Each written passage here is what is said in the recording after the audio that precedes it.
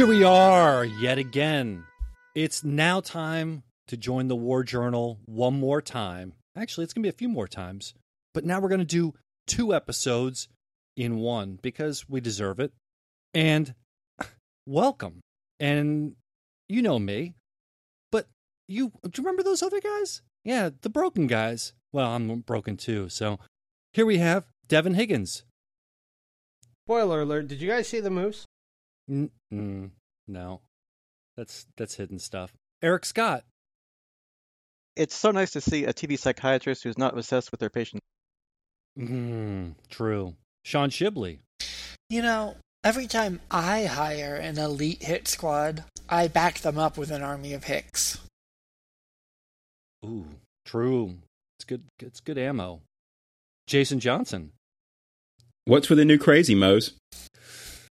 That's true. I just wish they'd let me be what I want me to be. So we got 2 summaries to go through because we're going to do 2 episodes, Fight or Flight and Trouble in the Water, which really basically is one episode, one super episode combined, which I thoroughly enjoyed. Who's taking this on? Well, I took the last one, so I mean, if you need me to double dip, I'll do it again. I nominate Sean. Okay, I can do that. All right. So, episode 2 begins where episode 1 left off. Castle and the girl who calls herself Rachel are in are running away from the assassins who attacked them at the bar. After successfully dropping off the bartender lady into the hospital, they go off on their own. They eventually find themselves at a hotel where Rachel goes in and has a rather mundane disagreement with the clerk to get which day to get them to get their hotel rates. All the while, Frank is strategizing. He ends up tying Rachel to a bed to get a good night's sleep, which, honestly, if you see the interactions, you can't really blame him. And then, after that, he rents the room opposite of where they are in order to set a trap for the oncoming assassins. He successfully does so, and, kills most of them, ending up in a firefight with the last few of them. The leader survives, everyone else dies, and they get taken away by police. Meanwhile, Madani is standing her vigil for Billy, completely unconvinced that he has any redeeming qualities whatsoever, starts to run afoul of his therapist, who, regardless of what she calls herself, is actually Dr. Harleen Quinzel. She may fool you into thinking she's some Marvel character, but that's some straight-up Harley Quinn nonsense. The second episode ends with Frank in custody in a small town jail, calling Madani for backup and Madani refusing. Which leads us to the bottle episode in episode 3, where Frank is held captive along with the leader of the hit squad. Both of them know a storm's coming, and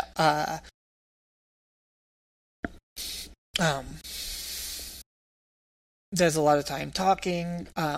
The sheriff seems to have his wits about him. He's a great character. It's really sad that he's a single episode character. He has a couple Deputy Deweys on his side. He figures out that, the leader has all sorts of hits on her record, and Frank's completely clean, which makes him even more suspicious. John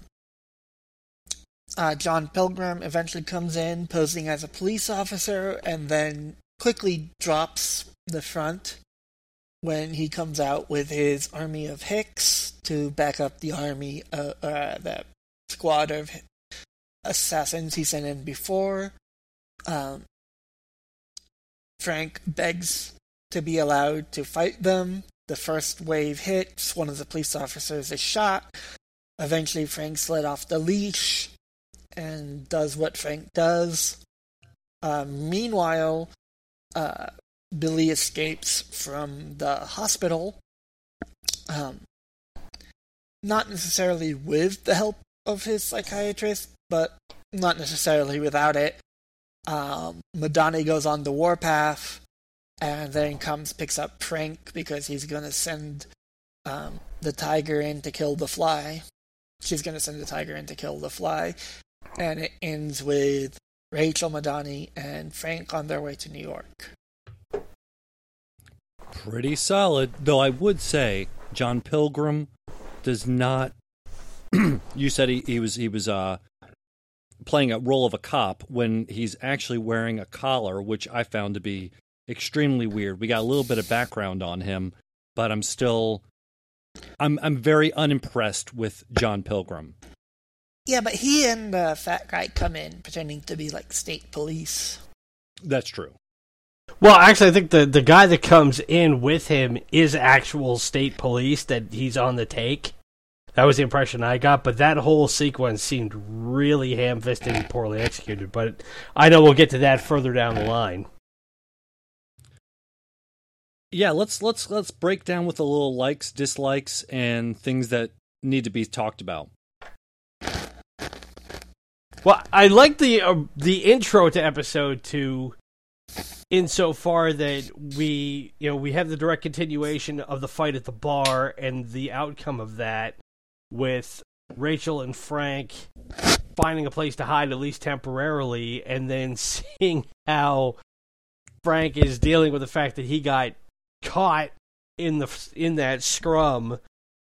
And we had a little bit of humor of it as far as the meatball surgery on Frank's behind. I'm sure that had to make an interesting day of filming for John Bernthal with his pants halfway down his butt.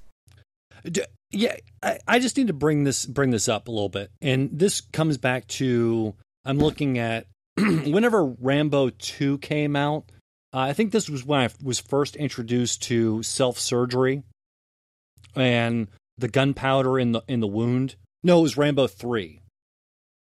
That was when he fought the Russian helicopter. Yep. Okay. Do we all like this? What, I could do without it. Every show Frank gets wounded and then has to heal himself or fix himself. Yes. I mean, I guess it's tropey. I like to see him go through one episode without getting shot. That might be good. So the Rambo gunpowder cauterizing a wound, that strikes me as very far-fetched. Oh, it's Rambo. I'm fully willing to say yes. Yeah, but I wouldn't buy that in a semi-realistic show like Punisher, right? In Rambo, sure, whatever. Right. But having a 20-year-old sew up a wound from a ricochet,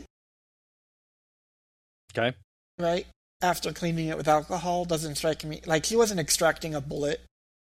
Well, I mean, I guess Frank did, but they weren't doing real surgery. They were pulling something out and cleaning it up, right? She did wash her hands. Yeah, I mean, I have literally done that to myself on more than one occasion. It's not that hard. Where do we go from there? Well, yeah, I mean, you think about it, it's everything we see in Punisher is, I mean, it's all tropish to a certain extent. And again, this is, to your point, Mo, is nothing we haven't seen before. I mean, I remember going back to the original First Blood and seeing where it wasn't even a bullet wound, but where, he's got to patch himself up after basically gashing his arm open. With the whole idea of soldiers being self-sufficient and dealing with battle conditions and things like that, it's par for the course at this stage. I found more of the slight bit of humor in it. Of all the places for Frank to get shot, he takes one in the ass and leaves it to have to deal with it. And as soon as he's done, he's like, all right, I'm going to sleep now. It's like, okay, good luck with that. I think at this point, though, we've seen enough of Frank being self-sufficient that we could, just kind of assume that he is at this point. What I'm thinking is maybe that there's going to be a callback or a reason to have her be the one to do it later in the season, right? That if they're going to make use of this scene and spend this much time on it, it makes sense for her to have to call back to this type of activity later in the season. Well, that's the whole point of getting him shot in the ass, right? Like, that's a bonding moment, because if he were shot in the leg or the arm, he'd do it himself. And if he was shot in the chest, it would be something else entirely different, because then we'd be looking at Rachel thinking, okay, how's she going to pull this out if Frank is somehow incapacitated? But a low-risk shot like that is something entirely different. As an aside, did anybody else wish that Frank had gone in first and just either blew away the front desk lady or just did something to get her out of the picture? Cause I mean, she was annoying, but she wasn't criminal. Yeah, I mean, I liked her character. I mean, she's in a middle of nowhere hotel, off season. She did everything she could to wring as much money as possible to make money for her business. So, I props to her for that. Yeah, I mean, we have basically grifter on grifter action here, where Rachel's trying to pull a fast one on her, and then she comes back and basically, says, I'm not having any of it. And then later on, when Frank's dealing with her to get the second room, it was like, okay. Yeah, I thought it was weird, but like it was somewhat like, take this with a grain of salt. I found it semi-realistic that he was having that kind of argument. Plus, having him go in there the first time with a completely bloody face would have been, slightly, it's a problem, having blood all over your face. Now, I will tell you, the one thing I did have this is hyperbolic, but like that the blood stayed red that long is odd to me. I would have thought it would have been kind of dried and crusty at that point, but that's just me. Well, and even when Rachel goes in to pay for the room and there's blood all over the money, and you see her reaction to it, it was like, what the hell? What am I getting myself into? I wouldn't have taken that money. That's me. Or at least called the police or something, because, like, why the hell is this money covered in blood? Something's not right here. No, that's fine. I'll take your money. Thanks a lot. Here's your room key. Good night. Yeah. But yeah, having been around enough cheap hotels in the last 3 or 4 years in my travels, that is not an uncommon event where you have somebody who tries to grift you for as much as they can just so you can get a place to sleep for the night. I wasn't expecting to see Madani. Does that? Well, how so? I don't know. There's something about. I thought Madani was more relative to the first season. I wasn't expecting her to still be a part of the Billy Russo plotline. I don't know why. It's just one of those things. I expected certain characters to fall off, and we knew Billy was coming back. That was in the first episode, and to have Madani there, I was like, that's interesting that you're going to keep Madani, and I've been looking ahead a little bit that Microchip is not going to be in. I was like, that sucks, but I'm that's my own beef, but. It's very interesting to see Madani straight up kind of being a little bit of not psycho, in regards to Billy, but I just wasn't expecting it. Well, they're both damaged. Yeah. That's the thing, is that, and I like how Madani's been presented so far more than Russo has. Because when you see her there, I think her thing is that she is looking for... I don't know if I want to say it's closure, but I think it's the satisfaction of knowing that Russo got everything that he had coming to him for what he did to her. Justice. And also when you give the nature of what their relationship was in the first season, and that it was equal parts personal as well as professional, to have that go from there into where she is now, I think the trauma of that is still very, very real, to the point where when Russo asks his therapist what her problem is, and he explains that, she says point blank, well, you shot her in the head. When she says that you shot somebody in the head, you're the one who shot her in the head. And he's like, oh. You know, it's the justification for Madani being there is present. I am, like you, curious to see where this is all going to go as far as that thread of this story ends. And since we're up to it at this point, I'm going to mention probably my biggest gripe so far. I usually don't have a lot of these, but the mask that Billy's wearing throughout these two episodes. Yep, do it. If you're trying to present that the therapist is trying to rehab, and you're trying to make a good effort to rehabilitate and unfracture his memory, why do you have that person in a hospital room with that mask? I mean, who picked it out? Who gets to decide that he wears that mask? Well, it feels like Vanilla Sky. Like, why are we doing that? Yeah, well, I mean, I guess we still don't know like how damaged. I mean, we know kind of what Frank did to him with the carousel mirror in the last season, but I guess we don't really see. Maybe he's still scarred up. We don't know yet because we haven't seen his face out of his mask yet. Well, we see him A having a mask. nightmare of the skull. yeah, an A mask is not a big deal. I don't have a problem with a mask, but why would you pick that kind of disturbed looking mask? Why not something that's supposed to be more calming and rehabilitating to the patient? I believe that was probably an art project that he did with his psychologist. Yeah, he was colored it in himself. But something I really kind of like is kind of the inversion of themes with the Punisher, right? So in every other like hero story, right? The hero faces the villain and refuses to kill him, right? We got the Luke Skywalker at the end of Return of the Jedi thing, right? And in this case, the Punisher does not kill Billy, even though he's the freaking Punisher, and it ends to nothing but trouble. Like, everyone agrees the Punisher should have just killed Billy. You know, it's funny, I thought about that, especially when Billy was talking to his psychologist about Frank, and he said, he's my brother. And I have to, based on the information that's been presented from season 1, that Frank thought the exact same thing. And for Frank to go to that level of just beating the absolute hell out of Billy and doing that to him, I tried to put myself in Frank's shoes, which is not easy to do.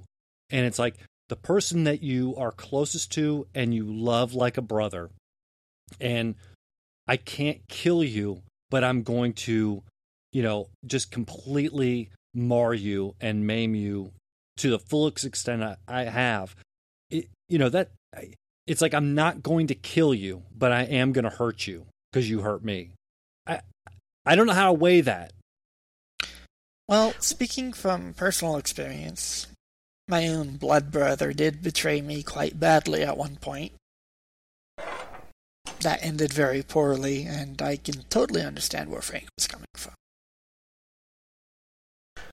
Well, you also have to juxtapose the idea of, like Sean was saying, for a guy whose MO is maximum body count in everything he does, to have somebody who was that close to him personally and was that simpatico with him, to not take that route and to make him have to live with it, seems far more brutal in the administration of punishment than to just kill him. Yep. Okay. All right, I'm with you. I like it just I don't know where to sit with it. So that's just the conversation about this is good. And to take a slightly different tangent on it, to it goes back to one of my favorite lines from a totally different movie, which is Star Trek II: The Wrath of Khan, where you have a similar dynamic, and Khan says to Kirk, "I've hurt you. I've done far worse than kill you. I've hurt you, and I wish to go on hurting you."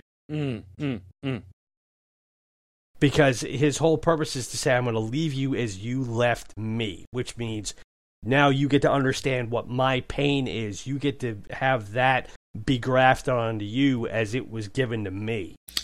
He vexes me. And one of the interesting things I also had that's kind of in that same vein is the fact that while awake, Billy remembers Frank as his brother, right? That's exactly what he said.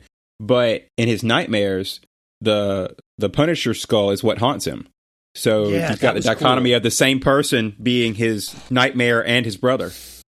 But you know what you guys at this don't point, realize? He can't put the two together. You know what you guys don't realize? This is SETI Alpha 5. All right. Reference acknowledged. I got you. Anywho,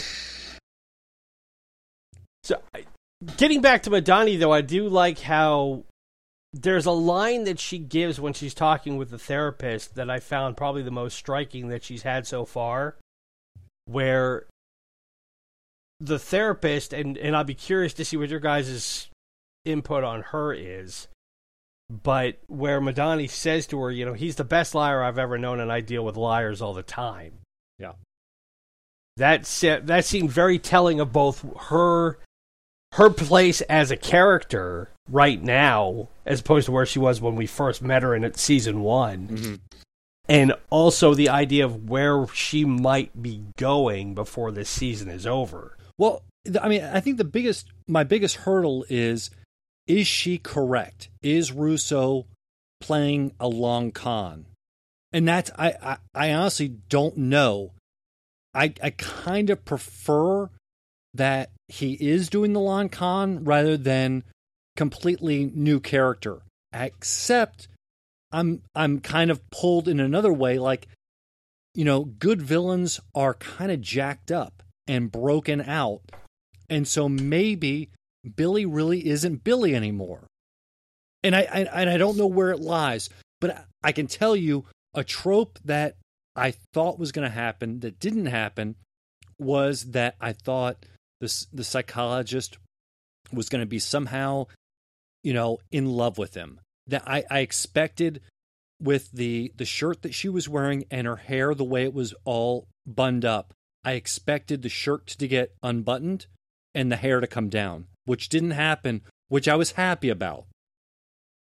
See, and the opposite of that was there was something else I was thinking of where, because there's definitely that trope. Yes. Okay. But also there is the idea of a doctor in that position who utilizes patients for an ulterior motive.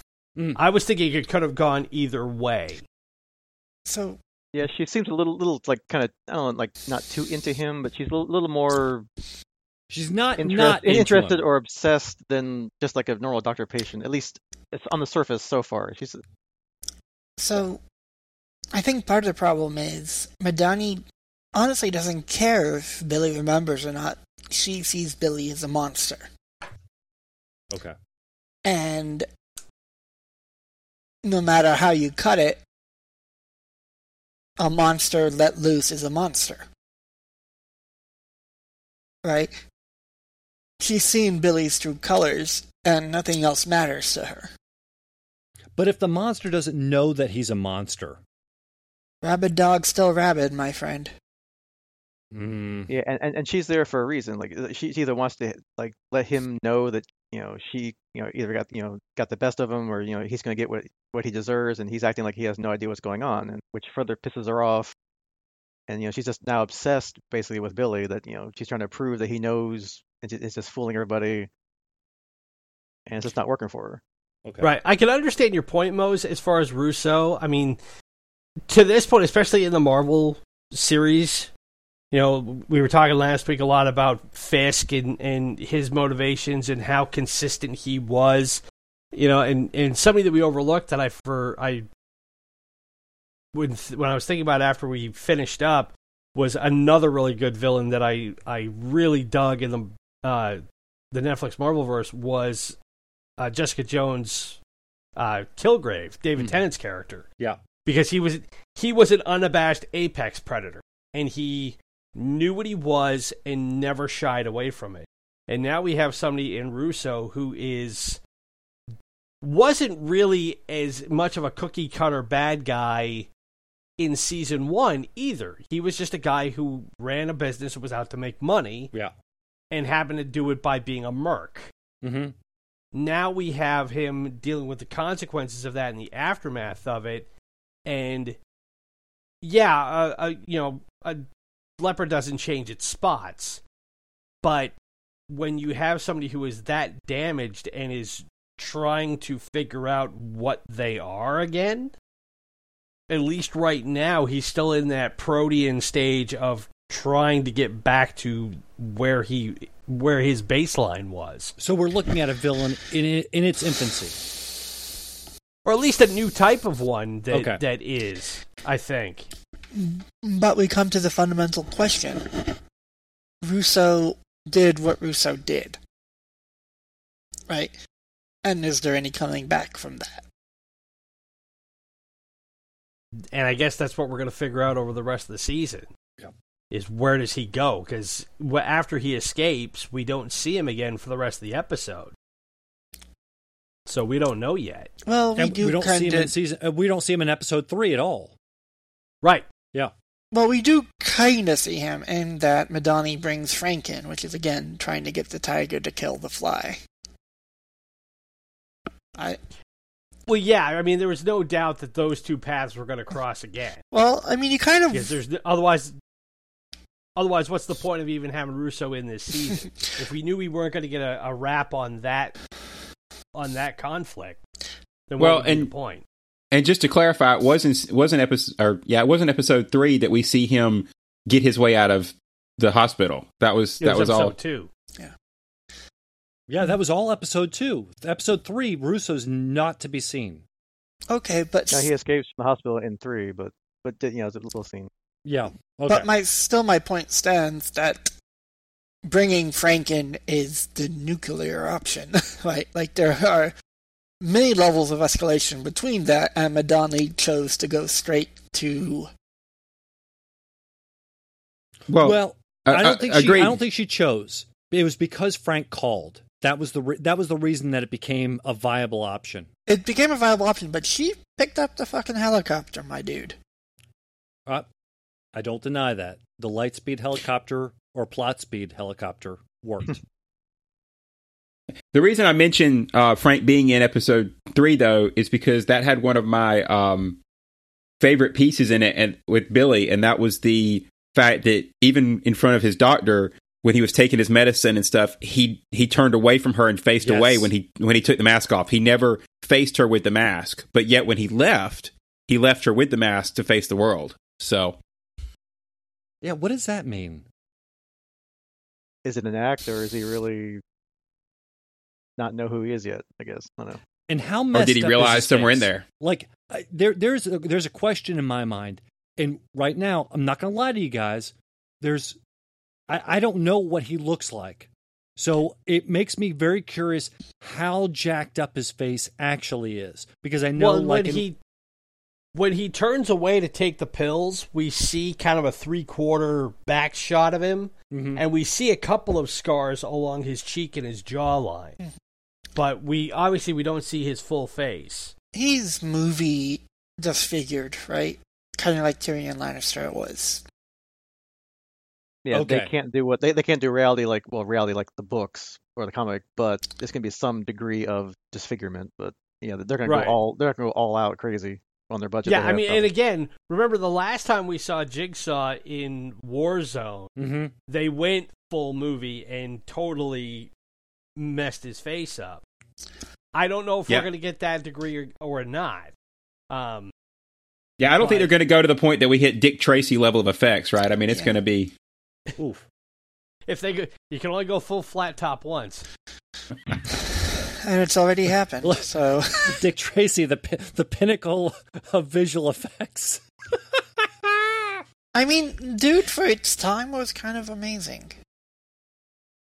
I don't think I saw it. I can't remember if I did or if I did. So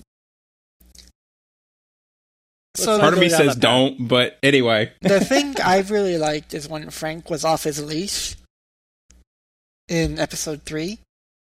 Of course. And I liked when God, what was his name? The really Ogden? heavy deputy. Yeah. And who was talking to Ogden's brother, and he was like, "You've ever seen those old westerns?" That was a little on the nose. Dude, but you're seeing the Punisher go around punishing people in front of your face. What else are you going to say? Well, but they what haven't about- seen that. The one thing that I didn't like about episode 3, and I know we've jumped the gun over a lot of what happened in episode 2, was how on the nose a lot of that stuff was. You know, especially as far as not so much the sheriff, but his crew. You know, you have Ogden, who's the optimistic guy who remembers the oath he took to be a cop, and even though he gets hurt, he's going to still stand by and do the right thing, and all Even that arrested stuff. his own brother.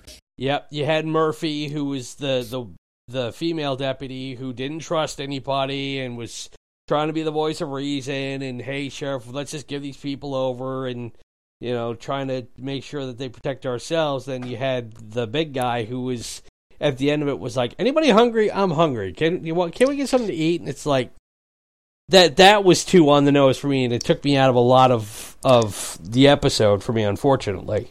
Yeah, but Ogden And what was unusual to me was the side characters, right? I mean, these were bottle episode characters, and they all lived, right? There was no casual. I mean, yeah, okay, Ogden took a bullet, but overall there was no permanent casualties, and that's kind of unusual when Frank rolls through. So well, the whole point. Yeah, if this was a Doctor Who based Under Siege story, everybody would be dead except the Doctor and his companions. Where in this case, everybody lives basically. Well, the whole point was to give Frank a clean out, right? Right. Frank could have walked away at that point, right? Because remember, the sheriff came in and said, there's a scenario where you and Ever here and you don't go with her. Yeah, but at that point, he probably wouldn't have left Rachel behind. Got too much invested. He could have so taken far. Rachel too, but right, but he wasn't going to leave with Billy being a possibility out there too. So yeah, Well, he didn't that's know also, that yet. Oh no, he did. He did. Sorry. That's why Madani came, right? And that's why Madani, it's her Sid, right? Because there are many ways to take about Billy Russo loose in the streets, but bringing Frank Castle in means a that is just going to be a bloodbath. There is no second way about it. Right? Yeah, it takes a killer to catch a killer. Well, I mean, there's also the New York PD and everything else, but she brought back the Punisher to punish Billy. Well, that's where her headspace is still at. So yeah. that makes Yeah, perfect but sense. I mean, she took the nuclear option. She took the most violent option. Can I go backwards for just a second? Because, I know we're pitting Frank versus Billy, but this whole John Pilgrim thing, I can't not get around because obviously he's going to be a big part of this because he's tied to Rachel, is I think her name, but it's not her name. Yeah, because the sheriff, when he's interrogating her, goes down the list and is like, is it Rachel, or is it this name, or is it this name? And I did like how the sheriff played off Rachel and even off of Frank to the extent of he knows he's in over his head, but even so, he's not an idiot. He's a solid character that actually has real back and forth with all of our characters that we kind of know. But going a little bit further to the antagonist to Rachel is John Pilgrim, and this whole background with Corbin Burnson of all people, and he's got these. I'm just going to kind of front load this a little bit. He's got these German tattoos. He's got an Iron Cross. He's got a skull with a German helmet and something on his back that's completely like he's obviously had some sort of surgery to eliminate the tattoo. My guess is that's a German war eagle. Okay, that makes sense. Yeah. He's But obviously this was some church that kind of they're in- neo-Nazi that has been... Okay, we'll assume that. But the church that they're in now, again, and I think Eric had in his notes about this, and Eric, I'm sorry for stamping on this. So this Nope, is go where right ahead. okay, but this trope of that the religion is the enemy or this adversarial component, but like it seems like this church has like a lot of people that are on oxygen, almost including his wife. And so I'm wondering, like, in my mind wandered that they were in West Virginia in this some sort of coal miner situation where everybody in this town somehow is getting ill.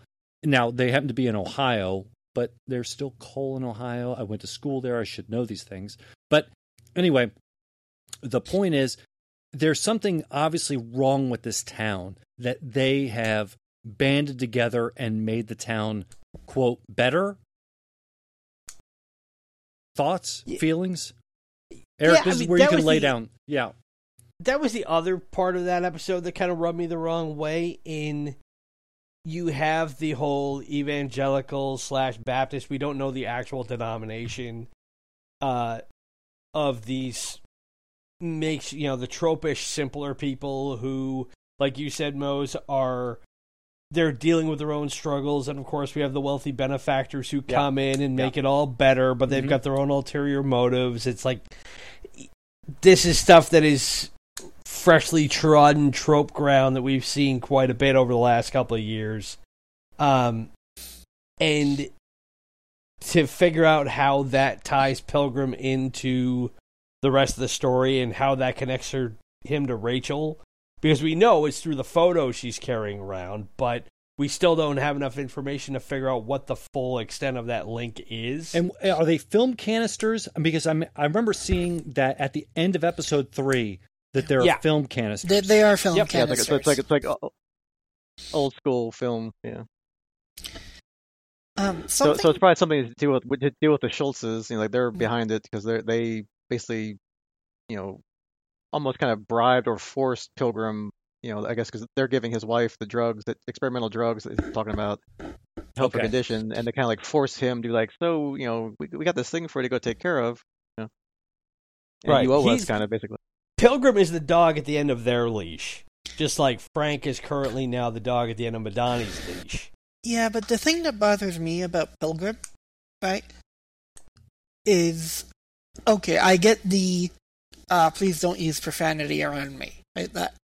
That makes sense. But him just casually killing his own people, that I can't reconcile that with that character. But see, I don't think they were his own people. That's the difference. I mean, they were working for him regardless. They were contracted by him.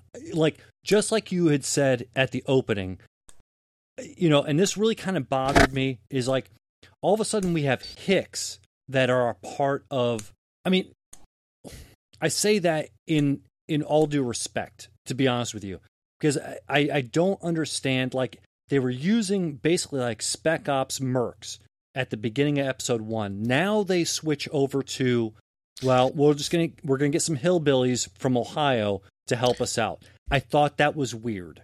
I thought that was called in the weird. state militia to take part in it. Yeah, I thought that was weird too, right? And even if you don't want to call him Hicks, you went from exquisitely equipped people with great tactics to like people with hunting rifles and whatever you'd expect from like rural people, which isn't I'm not degrading them, but like it's... They had people who were taking long-distance shots at that police station with shotguns if that was actually going to do something. And they were I was going to bring that up. Flannel and like trucker caps and stuff, right? Like...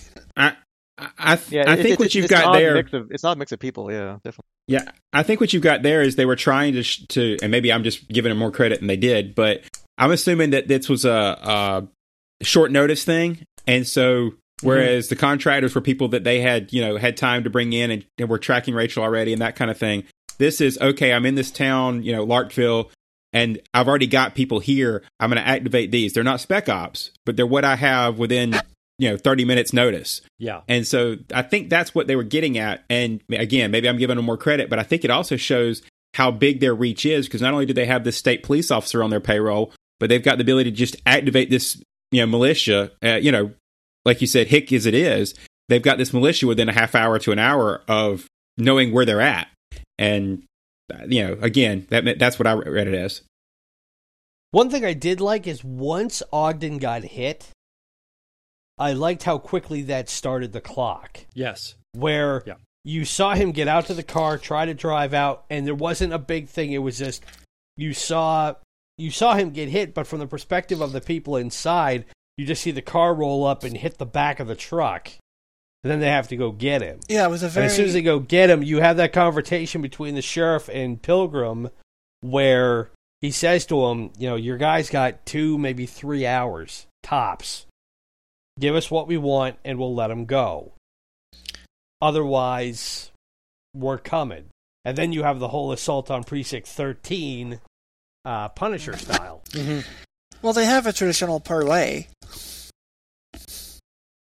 Which was kind of cool, to be honest with you. That was actually interesting. It added to the tension, which I enjoyed. But again, Marblemouth kind of flubs it for me. There's something about John Pilgrim I just can't get into yet. Yeah, he's got definitely interesting morals, because obviously he respects the sheriff, and I guess he gave them the opportunity of like, look, I wounded your guy. This is your chance to get your people out. Just leave Frank and the girl, and you all can leave. And so there's some kind of interesting moral, not amoral thing going on with Pilgrim, definitely. Yes. Well, and he takes down the lady assassin too, which kind of irked me, because I hope she'd be around longer. And 2, to the point we made in episode 1, we get to see that she's another victim of his badly applied chokehold. Oh my gosh! Don't even get started. He must have 4 arms of steel to be able to make sure he can put somebody down like that. These are the worst triangles I've ever seen. Something I found really funny is when she and Frank were alone, and she's like, "Really? Was it just wrong place, wrong time?" Going back to Pilgrim for just a second, though, one thing I did want to point out is, as religious as they're playing him, there are some religions that, you have a very strict set of things you can use and how you have to act at home. Mm-hmm. But when you're actually in the work environment, there are exceptions made for things you can do. You can use power. You can use different conveniences that you're not allowed at home. And so I kind of bought it into as, because it's part of his job, he's allowed to go out and do these things that, again, not saying it's a normal mental behavior, but in his mind, because he's on the job, these are things he can do, whereas at home, family life, they're not part of it. It's a walled-off separation. Yeah, I mean, as someone who lives out here in rural Pennsylvania next to the Amish, literally like next door almost, yeah, they have one way on the farm, and then when they're out working, they can use power tools and things like that, and it's not violating anything. Yeah, I mean, but I think that's. I mean, when I went to university in Ashland, which was right dead set in Amish territory, but like the idea that this is not your world, so you have the ability to act as not the world that we want, but the world that is. So you have that convenience, if you will. It's a horrible way of saying it, I know, but when we are inside our territory, this can happen. When you are outside with the outsiders, with the goyim, if you will, you can do as they do.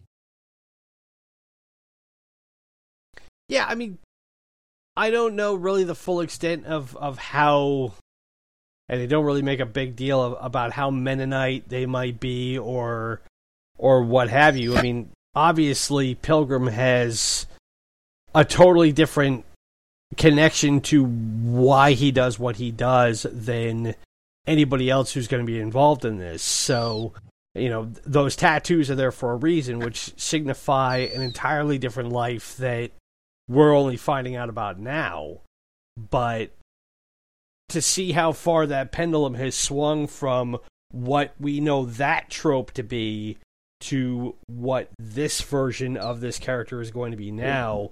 Yeah, I mean, the extreme is there, but I'm still curious to see just what his full role is going to be as the season lays itself out. I can see why this season was kind of crapped on at the time, and I try not to bring politics into this stuff, guys. I'm being honest with you, but I can see where they were doing the 2016 Trump thing, which is these are the people that we had to fear because they're the ones that actually voted and made things happen. But I don't want to go down that path. But like, there's kind of some sniffables, if you will. That's like, we're all people. We all bleed the same way. But like, for some reason, these people are not the same as others, and it's just like, and this God-fearing man happens to have what, as best can be conceived as neo-Nazi tattoos. Yeah, I mean, at least it's not like another, rogue government agency or, rogue, secret police thing that, Totally so agree. It's a different trope, but at least it's a different trope. So. Yes. But they make it pretty clear that those are rejected neo-Nazi tattoos. Yeah. Yeah, it's a spurned trope. So the one thing I really liked was when push really started coming to shove, and Frank basically made the case that there's only one real fighter among you.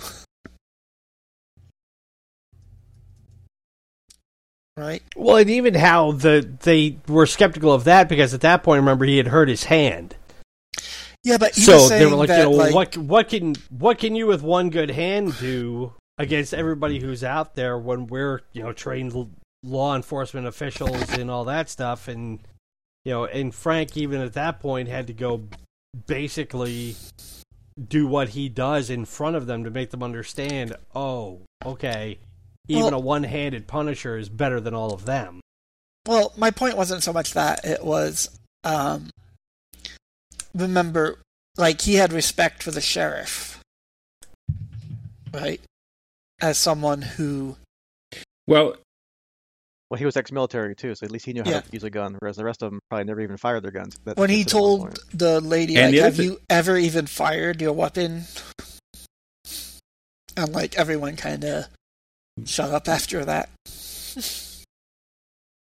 But he also showed, some compassion and sympathizing with them when he was talking to Ogden. Ogden was still standing and he was trying to talk him down, and he didn't just belittle him. He, you did a great job, you did good. He basically went Marine on him and gave him, almost like a senior officer bringing him down. And I thought that was really well played. Well, yeah, those are two different things. He was playing two different roles, right? Like, Ogden did his part. He was brave, but he had to stand down, right? Yeah, I always like when they make a point to show that he's, does have the ability to be sympathetic and not just the aggressive Punisher. I think that's always a good showing. So, Agreed. Well, it plays back to how we saw Frank in episode 1 with Beth the bartender and her son. Where we got to see a different side of Frank and how, when we see when he's in full Punisher mode, it's like any other of these shows where we're like, okay, when we get to see Daredevil as Daredevil, that's what we're paying to see. When we see Luke Cage being Luke Cage, that's what we're paying to see. Mm-hmm. When we get to see Frank as the Punisher, it's like, well, you're just feeding what we're tuning in to get a load of. But understanding that they have to try and give Frank a bit more dimensionality than just when he's got a gun in his hand and a skull across his chest, to be able to let him have those moments of where he can take a breath, and thereby we can take a breath and remember, oh, by the way, this is actually a human being and not just some blunt instrument that is going out doing what he does indiscriminately. Then... yeah, we need those moments. As an audience, we need those. it's usually those moments that get him in trouble, right? I mean, when he's in full Punisher mode, that's usually when he's winning. It's when he is being protective, when he goes out of his way to help Rachel, when he goes out of his way to, go back and visit, I forget the bartender's name, but you get the point. Those are the times that the decisions that he makes when he's, thinking with his, heart and being human, that he gets himself in trouble. Right. Well, and like Sean had mentioned earlier, that sequence with the lady assassin in the cell, where she says to him, it was really just wrong place, wrong time. And he says, yeah, if you had been anywhere else in the world, we wouldn't have had this run-in, and we wouldn't be in this boat right now, lady, but you came to my bar where I was, and this is on you, essentially. And he tells Rachel, if it had been a guy, if it had been somebody that he didn't feel the need to protect, he might have let it go. It was... Yeah, the humanism of Frank, I think that's what... I think if anything has done the Punisher well in 2 years, is that we've been allowed to see a Frank Castle, not just the Punisher. And the same thing with Daredevil. You've been allowed to see Matt versus Daredevil. Right, which really is at the core of what Marvel stuff is about. I mean, yes. we've known this forever. What's the whole thing with Spider-Man? The whole point of Spidey is that he's Peter Parker who has all these problems, but he can also crawl up walls and swing from webs. People always forget about Frank. Well, they forget about that with a lot of people, in a lot of characters in the Marvel Universe. We don't think about that with, like, the Avengers. We don't worry about that sort of stuff. We don't worry about that with Frank. We don't worry about it, but we allow for that with characters that we have that sort of emotional connection with. But that is the foundation that Marvel has built everything that they've ever done on, of trying to make, yes, you have a guy who, at his core, is maximum carnage in everything he does. He doesn't just go in halfway. He goes full bore, because that's who Frank Castle is. And if there's one thing I do really like about that's carried over from season 1 to season 2, it's that the differentiation between when Frank goes off the leash, as we've been saying, as opposed to when Matt Murdock goes off the leash. As much as I love the fight sequences and the choreography and everything of Daredevil, especially in those long take shots that we saw so often, when Frank goes off, it is just... he is the straight line between 2 points. And we see that in episode 3, when he goes out and he starts going through the woods, picking everybody off. There's no wasted motion. There's nothing inefficient. It's just straight line, boom, boom, boom, boom, boom, boom, boom, go. And he just goes through everybody. Which, by contrast to stuff from like Iron Fist or Daredevil, or even to an extent Luke Cage. I mean, Luke Cage is another blunt instrument, but that's because he's a different type of blunt instrument. I mean, it comes down to their philosophy, right? Frank's philosophy is, if there's a threat, eliminate it as quickly and easily as possible so that they're no longer a threat.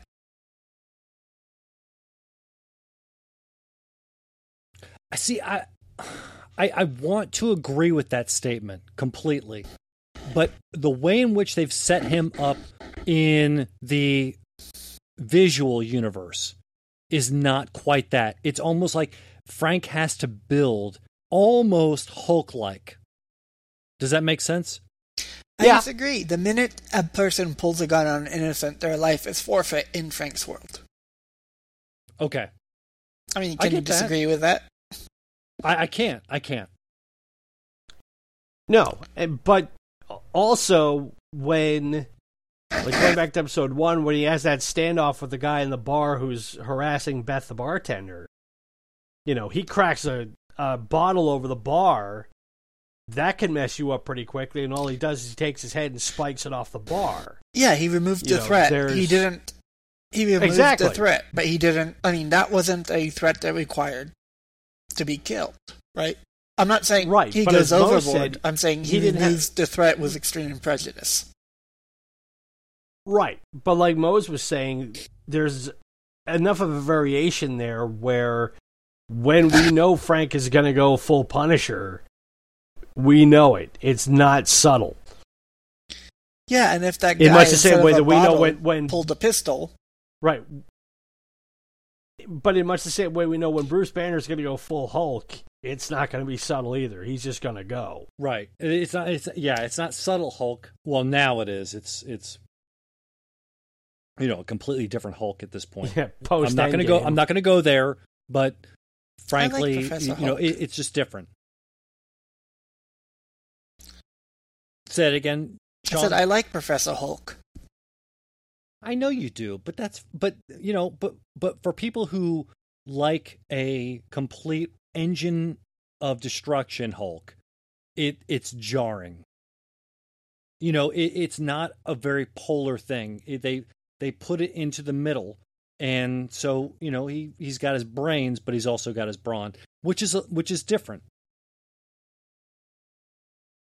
Right, but in Frank's case, one of the things that, and I forgot about it the first time I watched it, but in prepping for this episode, after it's all done and he's put down all Pilgrim's guys and you see the helicopter fly over and you have that quick standoff between Pilgrim and Punisher, where do we see Frank next as the chopper's coming in? He's just sitting there on the sidewalk with his gun right on his knee, just basically like, all right, well, cavalry finally showed up. Yeah. Frank could have, at that point, he could have gone anywhere. We had different points throughout the episode where you saw Rachel grab the keys to one of the cars and show Frank, and even Frank was like, nope, not smart. That was interesting. That was a very interesting scene. Right. And then when you think he's gone through all these people, and the sheriff and his people probably couldn't do anything to stop Frank at that point, but Frank's not interested in that. Instead, he's just sitting there on the sidewalk, just like, so what have you guys been up to tonight? How do you cover that up? Like, I don't mean to be this guy, but how do you say, oh, this never happened? Like, you had a guy that got shot, and you definitely have bodies in the woods. Like, how do you just say, Pete Castiglione was never here? Well, I'm taking it that Homeland's going to come in and do some big government cleanup, right? I mean, that's what you're led to believe, is that Homeland's going to be the one to kind of... Yeah, because now you have the vast government conspiracy now swoops in and covers up what just happened. So. Well, Eric, you also love have that kind of thing, something right? that happens in the middle of the woods. Nobody particularly wants to talk about it. Everyone wants to keep it quiet, and no one's making a fuss, right? So it's not exactly the hardest But thing. it's not. Yeah, but it's not like it's in the middle of nowhere. I mean, it's a small town, but still it's a town. So I mean, somebody at midnight probably heard a crap ton of gunshots and just oh well, go back to bed, honey. What do you think about the woman at the hotel who called the cops in the first place after the shootout there? You think about, she's got to be sitting there thinking, oh my God, what did they do to my hotel? And then the next thing you know, a couple blocks over, you hear World War III break out. And it's like, they're going to have to, whatever they're going to have to do, they're going to have to pay her at least double. There was a lot of big deer just down the road. So, all the hunters were all out. Yeah, the deer with the crowbars. Mm-hmm.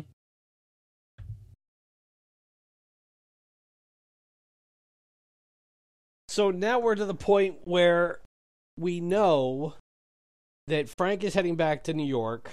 We know Billy's out.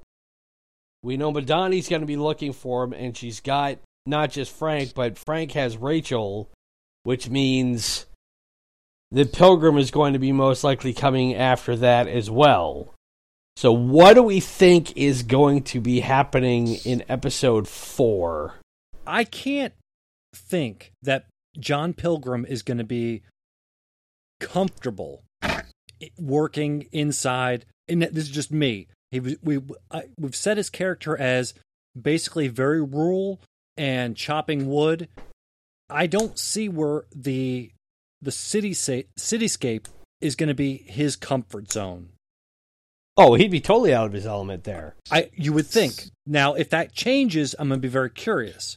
Right. So what you're saying is he's going to need to contract with some, ex-mercenary, skilled assassin type guy that Is that where may that have just broken out. Is that where that happens? That's what I'm saying. They're got to team up somehow. Or we'll see how much reach the Schultz people have if they have any people in the big cities versus the rural areas. What did they do that was so good in that town? Did they get rid of coal? They never really said. That was never... They didn't elaborate on it. And we may not find out. I don't know. It was just that they're the wealthy benefactors of the town, therefore they have all the pull. I'm going to butcher this, but they did, though, I can't remember her name. Powerful actress who is the wife of Corbin Burnson? Yes. That's Annette O'Toole. There we go. Yeah. Daughter of Peter O'Toole? I don't know if there's any relation or not. Okay. But I'm going to assume that somehow they did... she said something to the effect of, you have neighbors and then you have like a brotherhood or like... I can't... again, I'm at a loss for it. I should have written it down. But there was something to that I found, kind of like the world that we're in now, where like you don't really know your neighbor, and like you have a town, but to actually know people and to relate to them is very powerful, and just on a human level. And it was like I was kind of buying into it, to be honest with you, because I remember that time in my life where you knew your neighbor and like you could go to them. And I was like, is that bad? No, I think it's, if anything, it just shows the divide between the worlds we have now. Yeah. Where you have that urban environment where everybody's so disconnected from each other, and then you have the supposedly rural backdrop of all that where everybody's so integrated, and because you don't have technology, things are much more, I don't want to say simplified, but they're more traditional. Mm-hmm. And you have that connection to things like religion and community and people looking out for each other. And that's what separates us from the soulless masses who occupy all these big cities with all their technology and everything, but they're godless and they're lawless and they're lost and all that. So they're playing very much on those well-established social, political, economical divides that we have, and we've had for a long time in this country. But some of it is coming off much more ham-fisted to me in how it's being delivered than in other aspects of it per se. I agree with you completely. And I think it's more just them corrupting even the most basic good parts of society, right? Like, they've corrupted that town down to even just individual friendship. Right, but to them, would they see it as that they've corrupted it, or have they somehow managed to save it? No, the Schultzes know full and well what they're doing. You mean like if they're playing the town to get what they want out of them and acting like they're part of them? Maybe? Yeah, they're laughing at them behind their backs. Okay, so do we see them later in this season? Yes, they are not a... Yeah. Their role in this does not end in this episode. Okay, I figure if you're going to put Corbin Burnson and O'Toole in there... then... Who is not related to Peter O'Toole, by the way. Okay, good to know. Yeah, because there's something in that film canisters that they want. Whatever that is, it's worth killing people, lots of people over. So that's something very important. What they're looking for. Yeah, I'm in on the conspiracy that there's more to them, and they're playing the town, but there's going to be some other shoe that drops, and it's going to be much bigger than. There's something in that town they want, and they're not really there for the town itself. There's something with those oxygen masks. I guarantee it. That just seems so bizarre. Well, right, but I think the focus for right now, obviously, with the end of episode 3, is the focus is now going to shift to Billy. And how is that going to start getting to be resolved, I think, before we get back around to what happens with the Schultzes. You know, they say there's only 2 things that can end a political career. Which are? Yeah. Being caught with a live boy or a dead girl.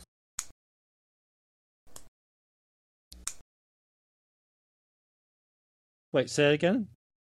The only two things that can end a man's political career are being caught with a live boy or a dead girl.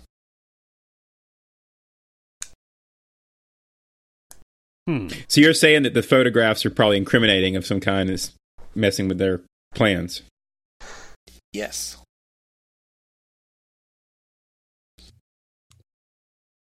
Always as cryptic as ever. Blackmail's a good reason for most things. And Well, I mean, Gotcha. look, I mean that. Okay, you know, Eric, you are my trope bookmark, and he's already alluding to, without alluding to, that there is something, you know, especially, you know, when we see a floppy disk, a hard drive, a thumb drive, whatever it might be, that it's some sort of blackmail, something that they don't want to get out. They're being pious, and to be pious is always to be picked at or scrutinized. yeah, because everyone wants to bring down people who seem like they're more holier than thou, and that they're perfect and have Right. everything together when they Right. really don't, and Right. they're hiding something maybe or not, or they Why- just want to bring someone down that is in power for whatever reason. Why is that our nature? Jealousy? I don't know. If people, Because it's like you always want what your neighbor has or what your friend has. Yeah. You always covet what you don't have. to quote the immortal Dr. Cox, humans are bastard-coated bastards with bastard filling. Well, and it goes to the whole idea of biting the hand that feeds you. Yeah. You know, we have the people who, again, think they're so much further above us on one level or another. And especially nowadays, when you think about how, in the social media era, we create celebrity at a millisecond pace just to turn around and cancel them out? culture them out. Yeah.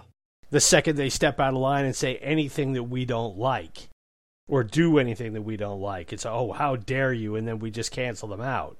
You know, if anything, that whole machinery has been accelerated to a ridiculous pace, but it just, again, plays on our human nature of we want what the other person has, but we want to live vicariously through them at the same time. And this is why we chose to cover this later. We didn't know at the time. We wanted to cover it right when it was coming out. But we chose to wait because there's context in what we watch. And sometimes you got to give yourself a little bit of breathing room before we can actually make throw our gavel down on was it good or was it not good. I will say, for me, these two episodes back to back are fantastic. I say fantastic a little heavy-handedly, but I really feel like these two episodes combined well together. Yeah, I'd agree with that. I'm hoping we get more of this flow through the season, especially because if I remember right, it's only 10 episodes, so there's not a lot of fat that they can trim off of it by adding additional stuff. You know, again, which makes me wonder what the ultimate role the Schultzes are going to play in it, how they're going to get there with everything that they've got to get to with Russo's storyline first. Yeah, we'll see if there's like the midway Marvel series fatigue or not, or if they can keep it going. Speaking of which, have we heard, like, I'm going to go side note, just like I did with Daredevil a little bit, because we're a little further out. We're getting to that 2-year mark of where the Netflix MCU can now cross mingle into Disneyland. I've heard things that potentially we may have a Punisher film on the horizon, or at least in talks. Don't know. I haven't seen anything in the pipeline talking about it yet. The last thing I had heard was the idea of it jumping platforms to say like Hulu or something away from Netflix? That's what I'm hearing. That's what I'm hearing is these particular types of shows, the Netflix shows, are going to jump over to Hulu rather than Disney Plus. Right. Well, they've already said that their R-rated stuff is going to go to FX, which will be on Hulu. Interesting. Yeah, and the Punisher can't go on Disney Plus. That's just not the genre, not the style for that. I don't Well, think so. Yeah. It would have to go to Hulu. Yeah. There are, the Netflix shows that are currently out will never not be on Netflix. Right, because they own most of it, or part, they're part owners of it. Right. They may also be on something else, but they'll never not be on Netflix.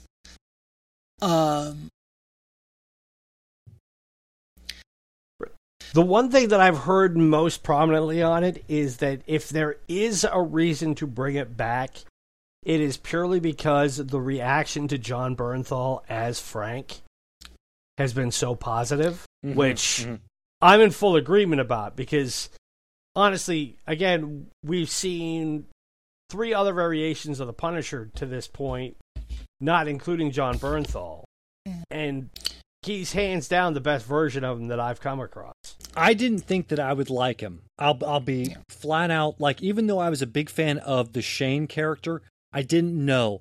And until I heard an interview on Joey Diaz's podcast, The Church of What's Happening Now, with Jon Bernthal, like, I really kind of said, this guy is legit.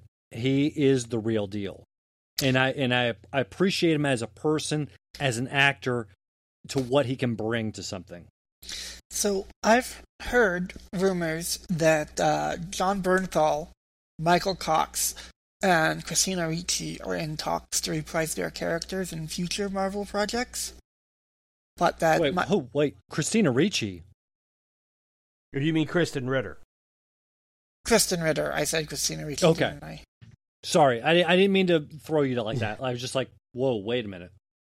But that, yeah, I mean, I've heard lots of things that they almost have Daredevil season 4 basically locked down. Like, they've got most of the people either signed or available, which would be interesting if they do that. But that Mike Finn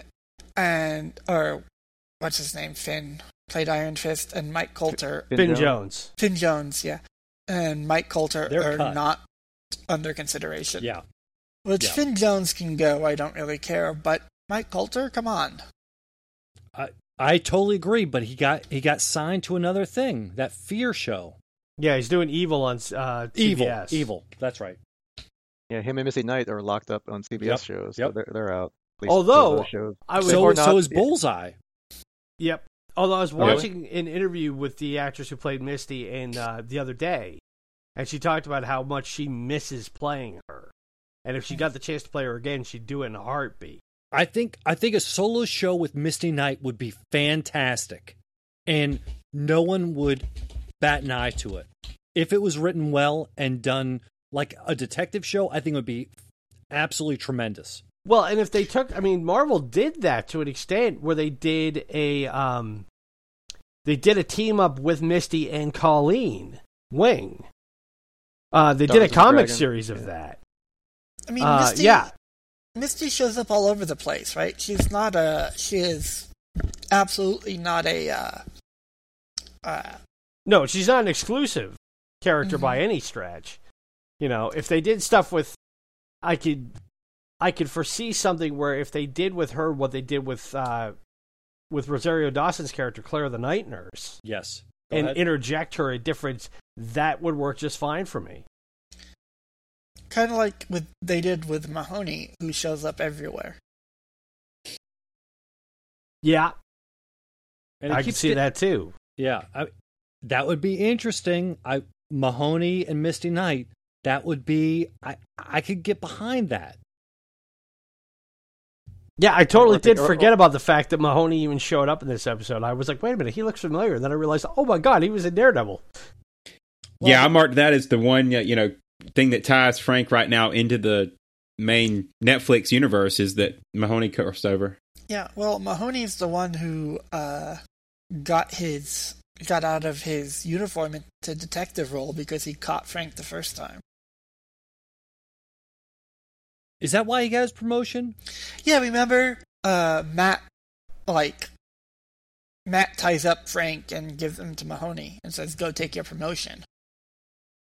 Ah, there it is. And now Frank's coming back to town to shoot up the town, so we'll see if Frank and Mahoney meet up again. Sure they will. How cool would it be if, well, see, timeline-wise, I'm a little confused. It would be interesting if Daredevil was going to be a part of this series. I know he's not. But it would be interesting, to say the least. Well, given the relationship they had in season 2 of Daredevil, to have a tie back to that in some way would have been cool. But I don't know, again, since we're trying to figure out how this season's going to go, would that have been something extraneous given what they needed to tie up? Yeah. Well, let's not forget how close Frank and Miss Page are. Ooh, okay.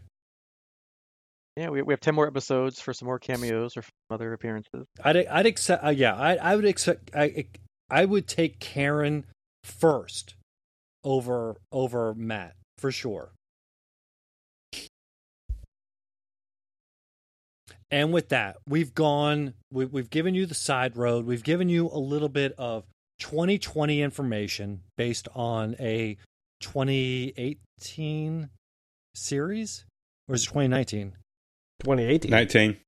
It was late 2018, wasn't it? Okay, I think so. I mean, we've waited a while, but we've given it a lot of breath. But here we are, episode 2 and 3. Highly recommend these 2 episodes, especially leading into episode 1. And this is what I like. I like stuff that builds and gives me a reason to keep watching. Now, that said, personally, I didn't keep watching, and we are now venturing into very much unknown territory. I didn't see this. I didn't finish it. It's a problem, but I'm here with the best people I know to finish something with and to actually talk about it in a very concrete way. And so I thank you, Devin Higgins. So at some point, we're going to have to address the glaring hole in the world, which is that hole in the wall between the hotel rooms. Well, construction is never an easy thing, but I can tell you that somebody would have put up a stink. And those 2 worlds are where we align. It's a symbolism thing, right? Maybe?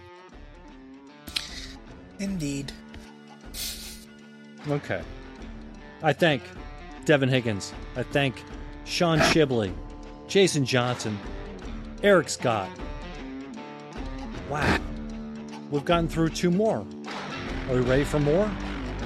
Bring it on. Okay. Ladies and gents, thank you so much. We'll see you next time.